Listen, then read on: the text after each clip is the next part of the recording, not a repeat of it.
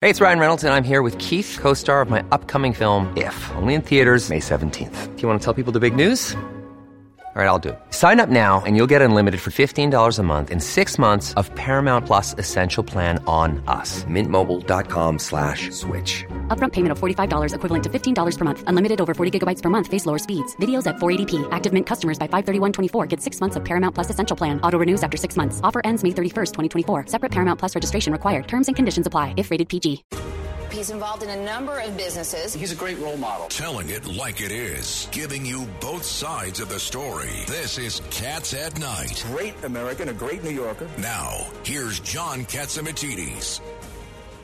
This is John Catsimatidis. This is Cats at Night, and this is the number one show at 5 o'clock every day on WABC. And we have in the studio with us, and we have Judge Richard Weinberg, and we have former chairman of New York State, Ed Cox, for Republican GOP chairman for 10 years, and my sidekick, Lydia Serrani, and TGIF. Thank God it's Friday. Yesterday was a tragic day. We lost a good friend. We lost Ivana Trump, and I understand Cindy is on the phone. Cindy Adams wants to talk about Ivana Trump. Put Cindy on right now. Cindy, tell us, Cindy, how were you shocked? How well did you know Ivana? Oh my goodness, I knew Ivana when Donald met her, long before he ever married her. I knew Donald since the Stone Age, and when he was first courting her, she was from the Czech Republic. She knew only communism. She had become a skier. She was very good looking, and she was larger than life. And he wanted someone like that. He wanted something that was showy and that he could show off. And she is and was something very special. Her blonde hair, she had extra pieces stuffed into it.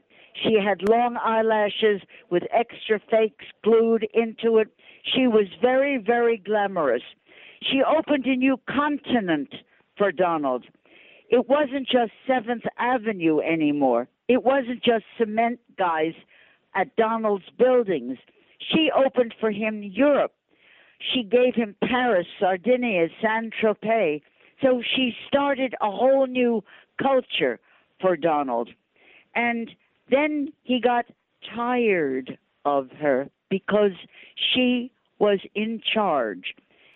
They made the Plaza Hotel, but it was she who was the director. She was the one in charge. She was the one doing the decorating. She was the one doing everything. And as a result, he began to feel he was second-class citizen. He can't take that. He spoke to me and he said, look, let's just say that as you grow older, things happen. And sometimes a couple grows apart. It's a fact of life. This is often what happens. These are his exact words because I looked up what I quoted him when he said it to me back 25 years ago. He said, wow, this isn't something that just happens to me and to nobody else in the whole world.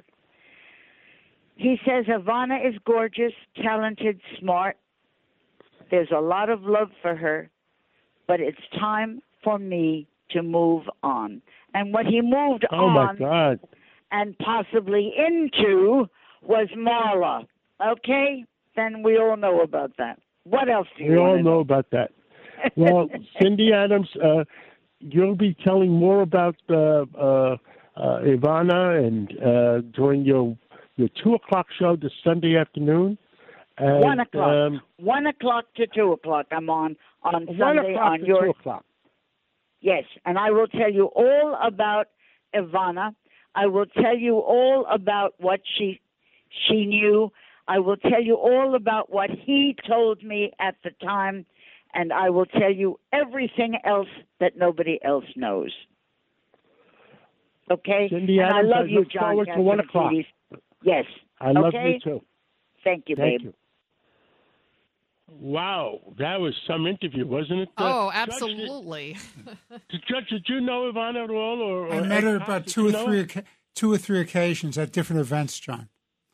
But I didn't move in those circles then or now. I just love Cindy Adams, the way she tells it like it is. She tells it like it is. She doesn't Boy, hold wow. back. I can't believe Donald Trump said that, and then she said, moving into Marla. I mean, oh my But she God. could give all those details about Ivana, yet still be positive about her. It's quite something. Well, I think it is positive. She was a glamour. She was larger than life. She was an icon. She was Ira Imelda Marcos, Ivana Trump. Who didn't know who Ivana Trump was? We all wanted to be Ivana Trump. She was like New York City royalty. It's a tragedy. And on Sunday morning, I'm going to play. I interviewed Ivana when she did her book about her children.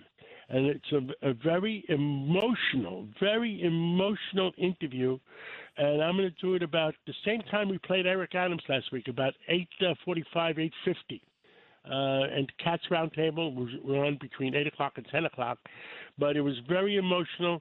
And when I did that and when I thought about it, I said, I have to replay it. I have tears in my eyes. And Cindy will be talking about Ivana on her show at 1 o'clock on Sunday. And it's very sad. She was too young to have passed away, and God bless.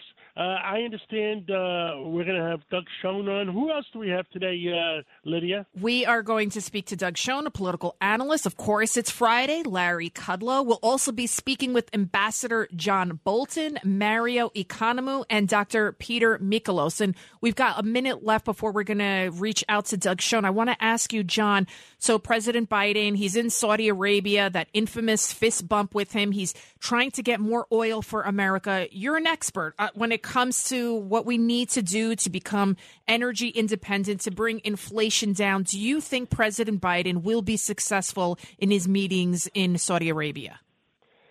Lydia, nobody really knows why we're begging the Saudi Arabians for oil. We have all the oil we want in Texas, Alaska, Canada, Oklahoma. Why are we begging foreign people? Why are we begging Venezuela? And I understand later on we're going to have Ambassador John Bolton on. John Bolton just got back from the Far East, and I'd like to ask him about Iran, because I understand we're about to make another nuclear deal with Iran that's going to be horrible for the American people.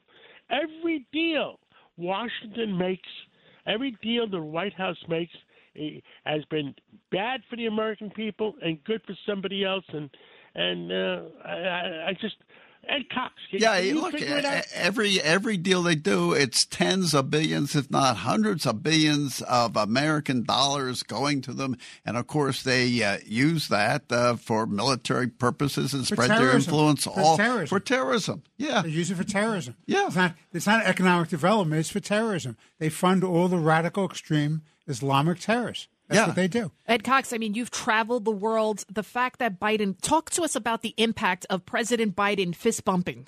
Well, I mean, Khashoggi, talk to us about it. He said during the campaign that BMS, the person who's running Saudi Arabia now, was going to be a pariah. Right. So he called the guy a pariah because he had killed Khashoggi. Right. And so now it's a question: is he going to shake hands? Is he not? A big issue. Never should have been an issue. Saudi Arabia has been an ally for a long time. The accords that were made between Israel and the Arab, not Saudi Arabia, but it would not have been done without Saudi Arabia's approval of those accords. But here is another example of President Biden saying one thing and then doing another. He called him a pariah, he called him a murderer, and then he goes and fist bumps with him like nothing happened. And, hey, can you do us a favor? Can you give us some oil because I shut down all the pipelines? Yeah, but the real problem is he goes to Israel and he says, we have your back. The question is, what does that mean? What is he willing to do to protect Israel? Or is he going to give Israel the right to act unilaterally to protect themselves and the other allies against Iranian aggression? Well, guys, the other thing we wanted to talk about, I mean, it's a mess in Iran, and I look forward to listening to the Ambassador Bolton. But New York State, what's going on between yourself, Ed Cox, and Judge Weinberg? What's going on with the court system? Well, Judge Janet DeFiore, what happened? Okay, well, The simple answer is she announced that she's retiring. Ed can advise us about what that's about. But the real problem about the Court of Appeals is that the left-wing hard Democrats have decided that they want to take over that court and move it in a hard left ideological political direction. They do not understand or do not care that courts are not supposed to be ideological. They're not policymakers. They're not lawmakers. They shouldn't be doing that. But yet they've announced that you have to have a so-called progressive chief judge. And that's a very dangerous phenomenon. The chief judge of the Court of Appeals, the highest court in New York State, is not just a judge, but administers the whole court system. And we have a very too complicated court system here. And actually, Judge Weinberg can comment on that. Is that what you're talking about? I believe Doug Schoen is on now, but is that what you call cooking the courts? I like that expression, John. Yeah, they are trying to cook the courts. You're exactly right. They're trying to fix the results. They're cooking the legal system. They're cooking the legal system. If they cook the courts too, what faith do the American people have in our American way of life? Lydia, bring in Doug Schoen.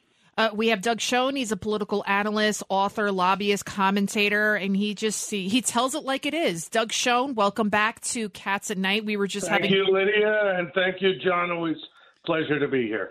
We were having a spirited conversation about New York politics, but it kind of resonates all through the United States. John came up with this great expression, cooking the courts, because they want to put in this very progressive judge now that Janet DeFiore is leaving. But we also talk about what's going on across the country. They're trying to pack the courts, and then we see what they did with. Let's talk local, because Doug, there seems to be a fight within the Democratic Party to find the soul of the Democratic Party. Can you talk about that? Yeah, the progressives are trying to make the argument that the Democrats don't stand for anything. They need to move farther left, if that's possible, almost be like a European Socialist Party. I think that's a path of doom and destruction for the Democrats that will only lead to permanent minority status and will wreck the country financially. Doug, Ed Cox here. What happened in the Democratic mayoral nomination here? What happened to the progressives in that here in the city of AOC? Well, they didn't do that badly, Ed. The vote was divided 2 or 3 ways, and Eric Adams managed to really sneak in. But Maya Wiley came pretty close, and she was well behind in the polls. And so I don't think the progressives are dead. They've certainly had a setback with this defund the police movement, which is complete and total insanity. But I don't think that AOC and her ilk are dead. And I believe AOC in the next 2 years, Ed, will be running for senator or even higher office. Well, AOC supported 9 assembly people, and 7 of the 9 lost. And David Paterson, Governor Paterson's comments was the rise and fall of AOC. Yeah, well, I think reports of her demise are somewhat premature. The Bronx Republican Party got rid of that state senator because they said he was too left. Yeah, I just think we are dealing with a Democratic Party that, while not taken over by the progressives, the number of moderates who think like I do in the Democratic Party is precious few and getting smaller by the day. I am not sanguine about the prospects for reason and rationality in the party that I grew up in and have traditionally called my home. Is that the reason that the Republicans in the upcoming national elections are going to have a huge number of, the largest number is probably since 1928 of representatives in the House of Representatives? It's certainly a contributing factor, and I believe that the Democratic Party is exacerbating the difficulties that the Biden administration has had. And the other thing about the Biden administration, they've shown no willingness to trim the sails. And indeed, if anything that I've seen lately, they've gone back to this Build Back Better agenda, which I thought was DOA last year. So if is it ideological or is it the economy stupid? You of course, were advisor to President Clinton, and as James Carville, his political advisor, says, it's the economy stupid. Is it the economy stupid here, or is it the ideology where the Democrats are going? I think it's both. I think, look, probably the economy is the primary driver, but with Bill Clinton, he understood. I certainly did what I could to facilitate, but he understood that it was unsustainable to pursue a course of action involving big spending and big tax increases. And he changed, went for welfare reform, tough on crime, balanced budget. The era of big government is over? Correct. That, we're not hearing that, though a lot of the people that are in senior positions, Ed, in the Biden administration were people I worked with and presumably would know better. Doug Schoen, there is talk about former President Trump, announcing his run for the White House for 2024. It could come any time now. What do you think that would do to the midterm elections? Does he have a shot? And if Biden doesn't run, so it's a two-part question, what other viable candidate is there? Well, I'm not sure Biden at this point is viable, though a couple of years in politics is a lifetime. I think Trump entering the presidential race in 2024 now will benefit the Democrats, if only because it will give them something to talk about other than their woeful economic and political performance. That being said, I think he has a real shot to win, largely because he isn't Biden and because his performance, despite the obvious issues that we are now seeing emerging about January 6th, are suggestive that his administration, at least in a lot of ways, economically, if nothing else, compares favorably to the Biden. Well, Pelosi and co. believe that the abortion issue by the decision by the Supreme Court is going to save them, don't they? They're really touting that. Is that going to work? Well, I think it will have limited benefit in a limited number of West Coast and East Coast districts. But, it was a decision, as you know, Ed, that didn't outlaw abortion. It just returned power to the states. And I think it will have less impact in the midterms ultimately than those on the left might think or wish. Doug, it's Richard Weinberg. There's an interesting article in today's National Review from Dan McLaughlin. Talked about how the 2012 election was the turning point that gave us deranged politics, because instead of people trying to play to the center and appeal to moderate, centrist independents, they were just trying to enlarge their bases and to polarize the country. What do you think about that? Well, I think Biden ran as a moderate. He was going to bring us together. He was going to heal the nation, but he's governed, Richard, in a very different way. So I don't think the election necessarily was, a harbinger of deranged politics, though the Democrats, I think, took absolutely the wrong message from those election results and appear to continue to do so. Well, thank you so much. Thank you for being with us, Doug Schoen, and we look forward to speaking with you again very soon. Very good. Thank you so much for having me. Thank you. And Have a great weekend. And when we come back, we will have Larry Kudlow, the top economic advisor in the world. Keep it right here, Cats at Night. It's a common sense recap of the big stories. It's Cats at Night on 77 WABC.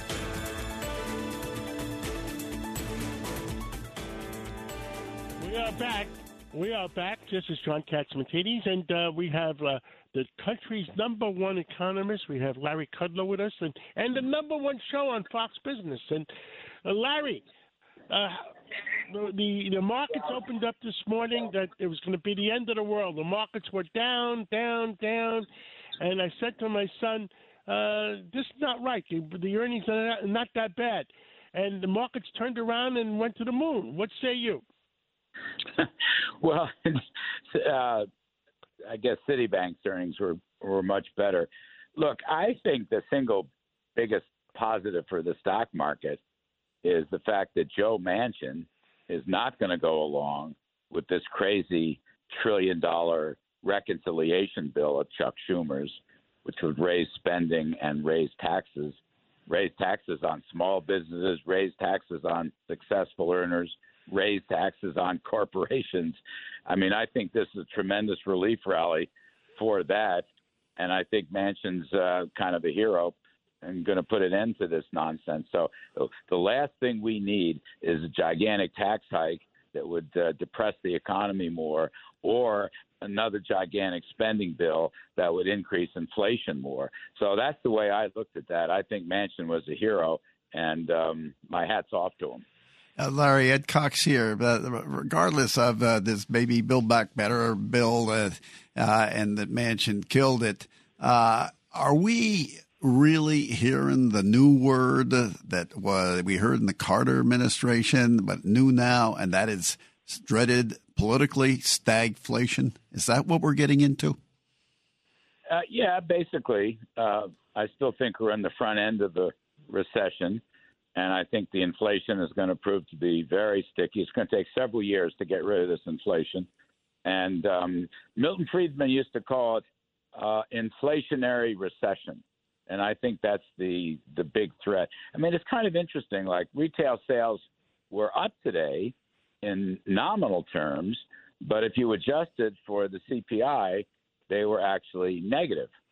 And also, manufacturing output was down for the second straight month, and we've seen earlier that real wages have been now falling, I think, for 13 consecutive months or some such thing. So the economy is not in good shape. But again, whatever you think the economy is, raising taxes, particularly the most incredible thing was this slapping a 3.8% tax on these small business pass-throughs, and it was done with a phony reason that it was, some kind of tax, a FICA tax loophole, which was completely untrue. And we talked about it on our show almost every day this week, and I think Joe Manchin was watching. He's a friend of mine, and he's been on the show. So we dodged an important bullet here. I mean, look, we should be deregulating energy and deregulating business. We should be cutting taxes, or at least making the Trump corporate tax cuts permanent or extend them another 10 years. Those are the kinds of things that would mitigate the recession and the inflation. You can damage inflation or conquer inflation by increasing the supply of goods and services. It doesn't all have to fall on the shoulders of the Fed.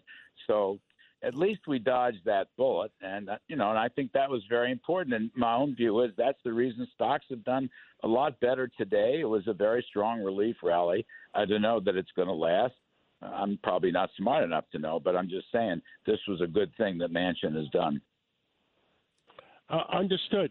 And Larry, where do you think? I heard you say this morning on Fox that you believe the rates are going to go up as high as a point. Yeah, and me and you differ on that. And do you really feel? Isn't that similar? Raising the rates a point or raising taxes, isn't that a similar problem to our economy? Well, not exactly. I mean, these tax changes affect incentives to produce and to invest. The interest rate problem, John, in my view at least, is that rates are so far below the inflation rate that it still is easy money. And my view has always been, when you get into situations like this, get it done as fast as possible. What you want to avoid is embedding inflation fears or inflation expectations into the economy.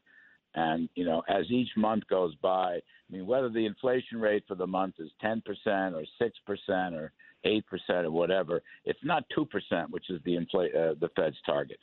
So I don't know what the exact inflation rate. I would say the underlying basic inflation rate is probably somewhere around 6 or 7%. And that's taking out the spikes in gasoline and oil and things of that sort, and the so-called core rate. And I think the Fed's got to get its target rate above that level. And the faster they get it done, the faster the pain will pass. But the longer they continue this, the worse it's going to get. And this was what we learned in the 1970s. So I don't want halfway measures. I want them to go full hog. I think they should go a full percentage point. I don't know that they will. The meeting is next week. I think they should do it, and I think they're going to have to come back and do 75 or 100 in September. I mean, in some sense, their fight has just begun. They're so far behind the curve. They're like 18 months behind the curve, for that matter.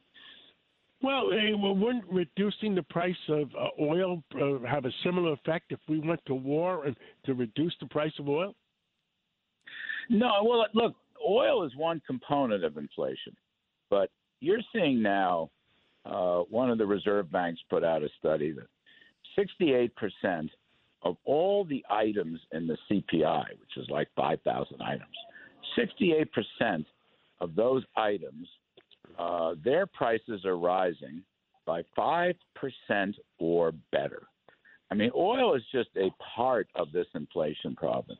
It's a macroeconomic problem, which the oil story made it much worse. And that's, too bad.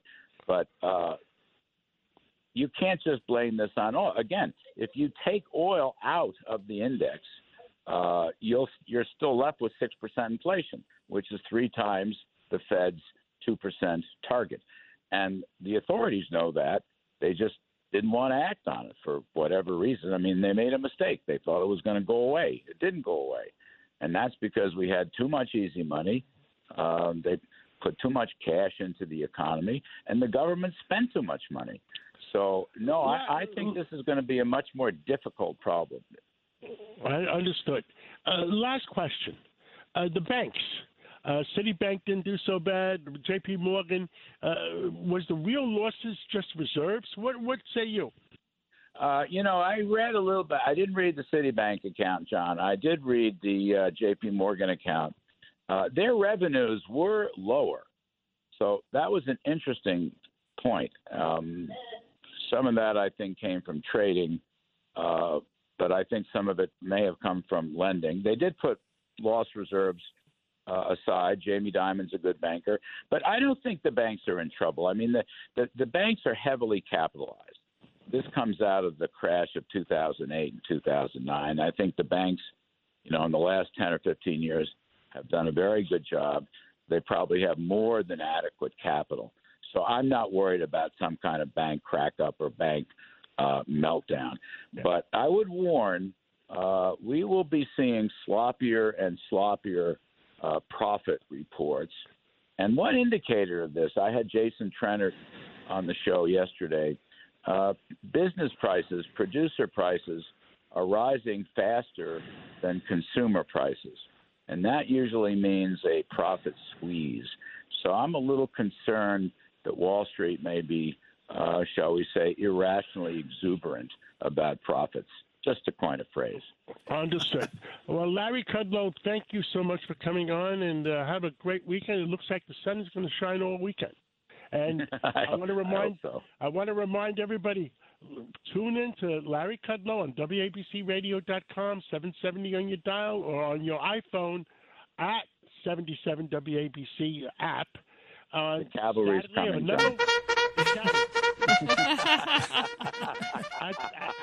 I thought we lost the cavalry. Never. Saturday, 10 o'clock to Saturday at 1 o'clock.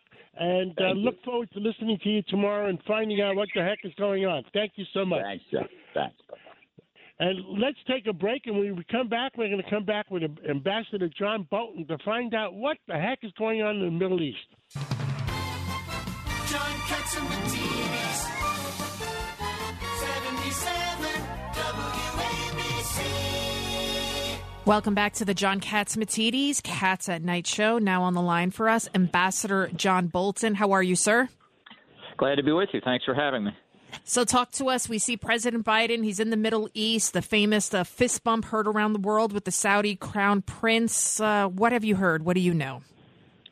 Well, I don't think very much comes out of this meeting. The White House has touted an announcement by the Saudis and others that they'll be increasing their oil production in July and August by about 50%.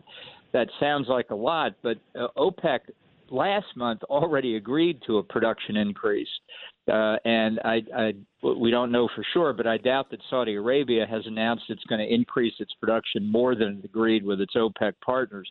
So I think that is probably baked into the oil price, and don't think it will have much impact on gasoline in the United States at the pump, which is what Biden was really after. I mean, I think the real impression Biden's visit to Saudi leaves is that after saying he was going to make Saudi Arabia a pariah because of the killing of the journalist Jamal Khashoggi, he's gone. He's asked for Mohammed bin Salman, the Crown Prince, to do something for the United States. He's got it, and he's given up on the campaign rhetoric that he used in the 2020 election. So he wouldn't answer the phone. The Saudis wouldn't answer the phone against President Biden, and I guess he decided to go in person. Is there still a little bit of soreness in relationships between the two? And are the Saudis also still close to Putin?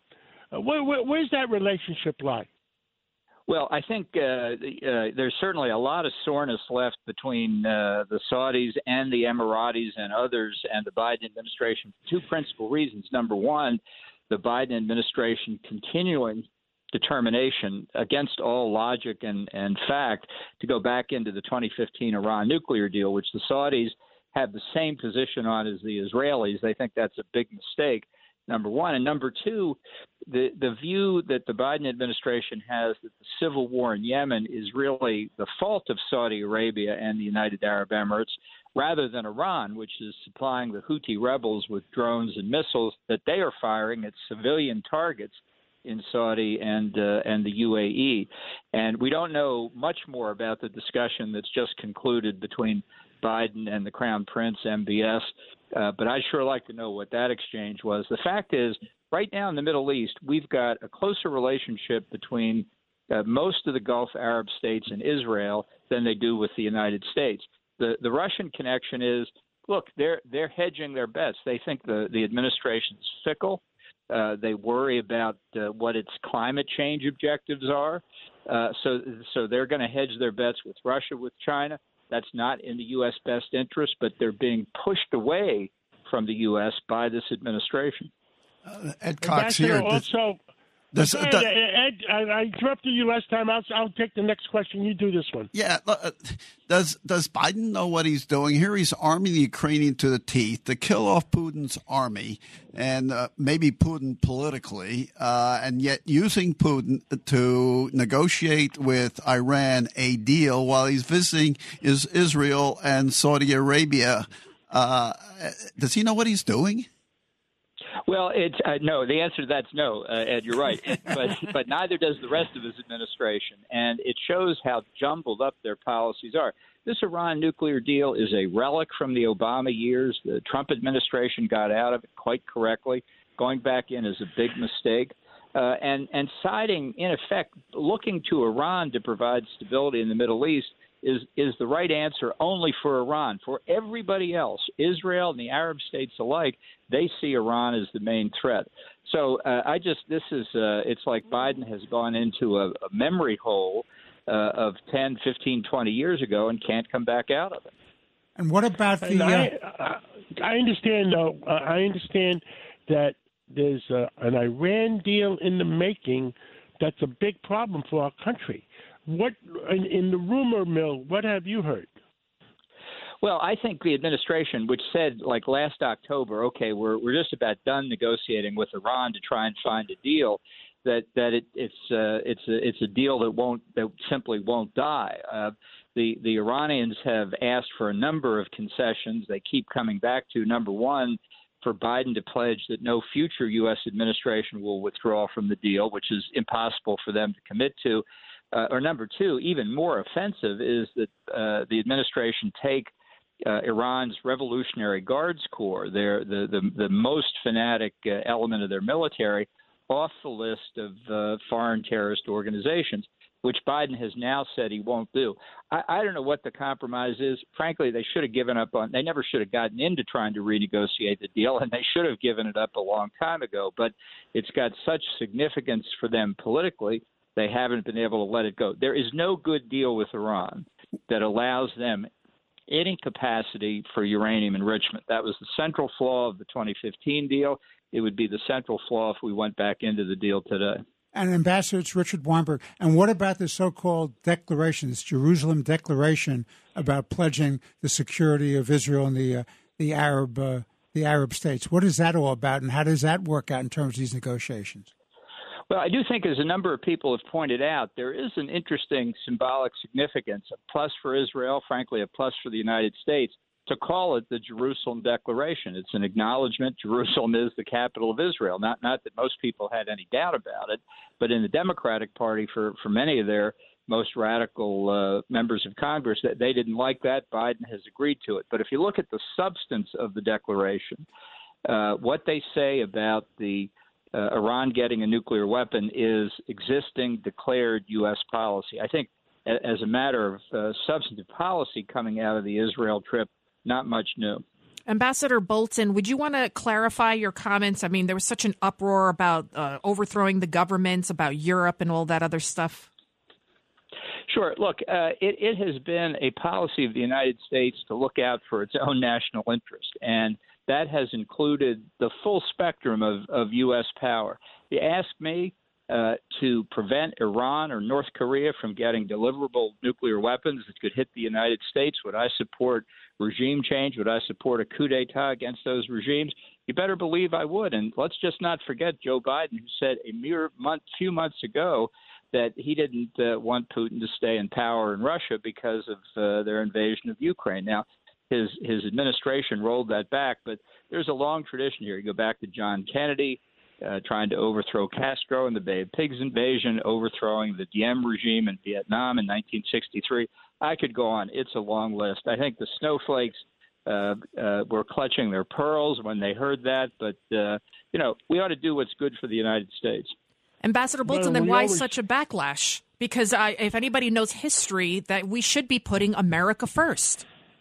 Well, you know where the backlash came from? The Russians didn't like it. The Chinese didn't like it. Erdogan in Turkey didn't like it. Evo Morales, the near communist in Ecuador, didn't like it. I was quite happy to be criticized by those people.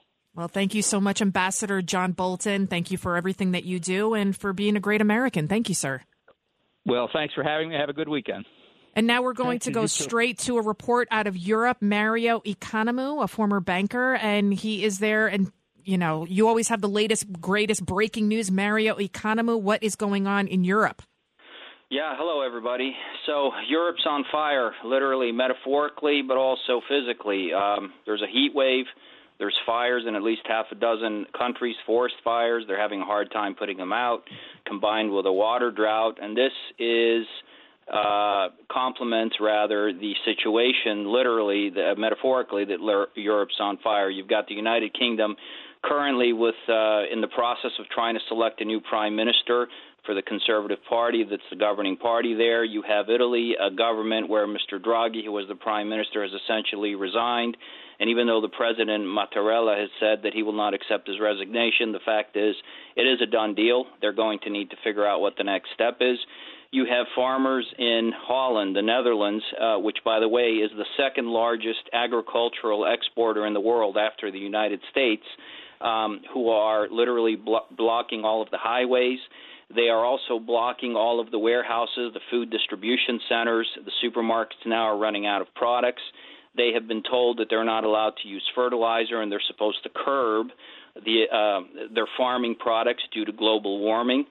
Of course, that makes them very unhappy because it's going to have a direct impact on their quality of life and their ability to earn a living. You have other situations in other European countries, specifically in France, which you have a president who came out of a parliamentary election very, very weakened. And this points to a very interesting situation in Europe. You have a President Putin who everybody has been trying to sanction and make the Russian people in Russia suffer. Quite the contrary is happening. The euro is actually collapsing. The ruble continues to be very strong. President Putin is very comfortable and strong. And now we have an additional problem in Europe, which is if President Putin decides to pick up the phone to speak to someone in Europe to see if there can be an agreement that can be reached regarding the Ukraine, regarding natural gas, regarding the wheat, regarding fertilizer, he doesn't know who to call because just about every country in Europe at its leadership level is in crisis. Mario, you left out one other little problem, and that's Poland and Germany. I hear they're at loggerheads on some things. Yes, well, Germany itself, which is interesting, the chancellor in Germany's poll ratings are actually even lower than those of President Biden in the United States. They are completely panicked by the fact that Nord Stream 1, the pipeline which was currently up until now providing natural gas, has shut down, and it's scheduled to reopen in theory next week because they're waiting for a certain part from Canada, which Canada will not release due to the sanctions. So the Russians are saying if you can't release that part, the pipeline won't open. The fact is the Germans have accepted that the Russians, whether they get the part or not, will most likely not reopen the pipeline.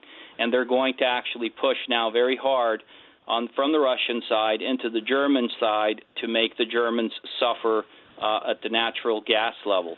Germany has already announced that come the fall and the winter, they will actually be decreasing the hours when heating will be provided to households, especially in the night hours. They are telling people to prepare for food shortages. They're going to start handing out coupons, essentially, so people can go out and buy food. This is real. It's happening. It's not a joke. This was something that many of us had seen. This is World War III, a different kind of war, though. For now, it's a different kind of war. For now, yes, it is a different kind of war, and let's hope it doesn't escalate into the other kind of war. Specifically on the Ukrainian front, the HIMARS missile systems that the U.S. has supplied have actually been working quite well. They have been able to hit the Russians quite hard.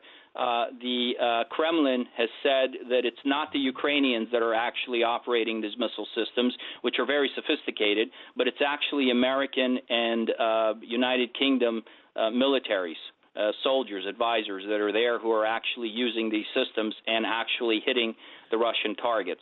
The point being that there's no way the Ukrainians could have been trained this quickly to be able to use those systems effectively. The good news in this, the silver lining in all of this is that we now know that these HIMARS systems, which have not been used against the Russians, actually do work, and they work very well. They're very effective if you know how to use them. So that's something which is very positive for the United States in this whole war. Could they be used to hit the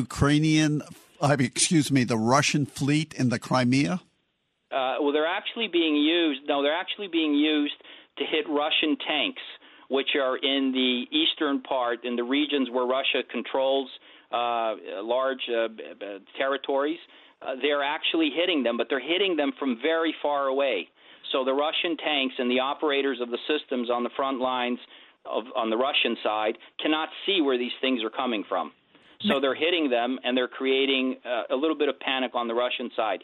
The problem is that it's not enough because, to give you an idea, the Russians are firing roughly 50 to 60,000 artillery and missile rounds into the Ukraine a day. The Ukrainians are able to hit back with roughly 5,000. So they are completely outgunned. So the Ukrainians are saying what they're going to do in this launch that they're doing, basically they're trying to hit the Russians back. They're trying to regroup. They're saying we're going to try to let the Russians essentially exhaust their stockpile of weapons. The problem is the Russians have a lot of those weapons, and they're going to keep hitting the Ukrainians to grind this thing on until one side, and that being the Ukrainian side, says enough's enough. We can't do this anymore. Mario Economou, we're running out of time. I just have to ask you a two-part question. First, what caused the collapse of Europe? It sounds like is the Russia-Ukraine to start this whole domino effect? And how will this all affect America? What's going on overseas? How will it affect us here? Real fast. Mismanagement of Europe. They're trying to be all things to all people. Mario, you answer it real fast. Yeah, I think you're right. I think it's a complete mismanagement and a lack of leadership in Europe. And how does this affect America? America comes out of this much stronger. Europe comes out the biggest loser. This is what I said when this whole thing started. America comes out stronger. Europe comes out a complete loser. And we could even actually see certain countries actually in time starting to say we no longer want to be a part of the Eurozone or even the European Union. There is one country in Europe, and I will say this, a lot of people get upset when I say this, but there is one country in Europe that actually still has a lot of hope left, and that we're actually seeing German companies now moving from Germany to this country. And anybody can guess which country it is? Poland? Hungary. Wow, very interesting. Hungary. Victor Orban's Hungary. The Hungary Prime Minister is coming to this country next couple of months, and he wants to be in the studio. You should see if you can get him in. I don't think the Hungarian Prime Minister will see eye to eye with President Biden on just about anything. But if you recall, you had once one of your pollsters who was in Hungary. I remember listening to your program one evening, and he was reporting in from Hungary. Hungary is almost like the last hope for Europe.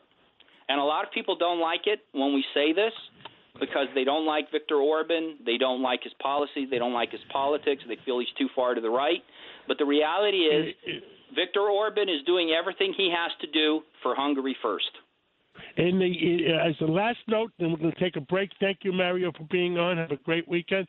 The fact is, if the Americans want to follow the Europeans, we're going to lose just like the Europeans are going to lose. Let's take a break, and when we come back, we're going to come back with Dr. Peter Michalos, and he's got some new innovations in medicine.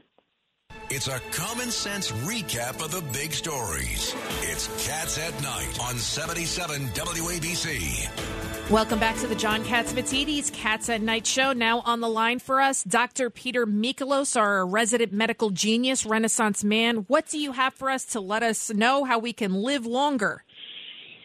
Well, today we're going to talk about the gut microbiome, and what that is, everything from our mouth to our exit consists of the gut microbiome. And now with genomic studies from the Sanger Institute in the European Union, they've identified over 140,000 viruses inside living in our gut coexisting with us. And 100 trillion bacteria live in our gut at any one time with 300 to 500 different species.